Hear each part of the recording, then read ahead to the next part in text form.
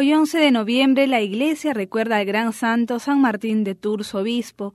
San Martín es un santo muy querido para los franceses y muy popular en todo el mundo. Nació en Hungría, pero sus padres se fueron a vivir a Italia.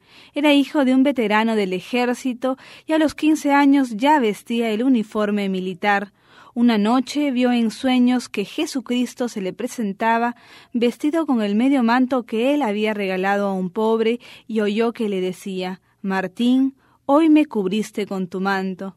Luego de esta visión renunció a las armas y decidió seguir a Cristo en una milicia más noble.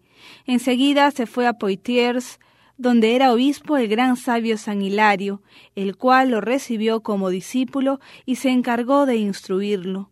Como Martín sentía un gran deseo de dedicarse a la oración y a la meditación, San Hilario le cedió unas tierras en un sitio muy solitario y allá fue con varios amigos, fundando el primer convento o monasterio que hubo en Francia.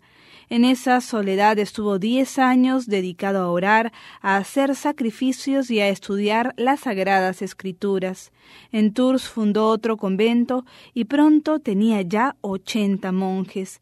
Y gracias a los milagros, la dedicación y la piedad del nuevo obispo, pronto desapareció el paganismo en esa región. San Martín de Tours, te queremos pedir que seamos nosotros también hombres y mujeres de profunda oración, que fundemos nuestras vidas en la roca firme que es el Señor.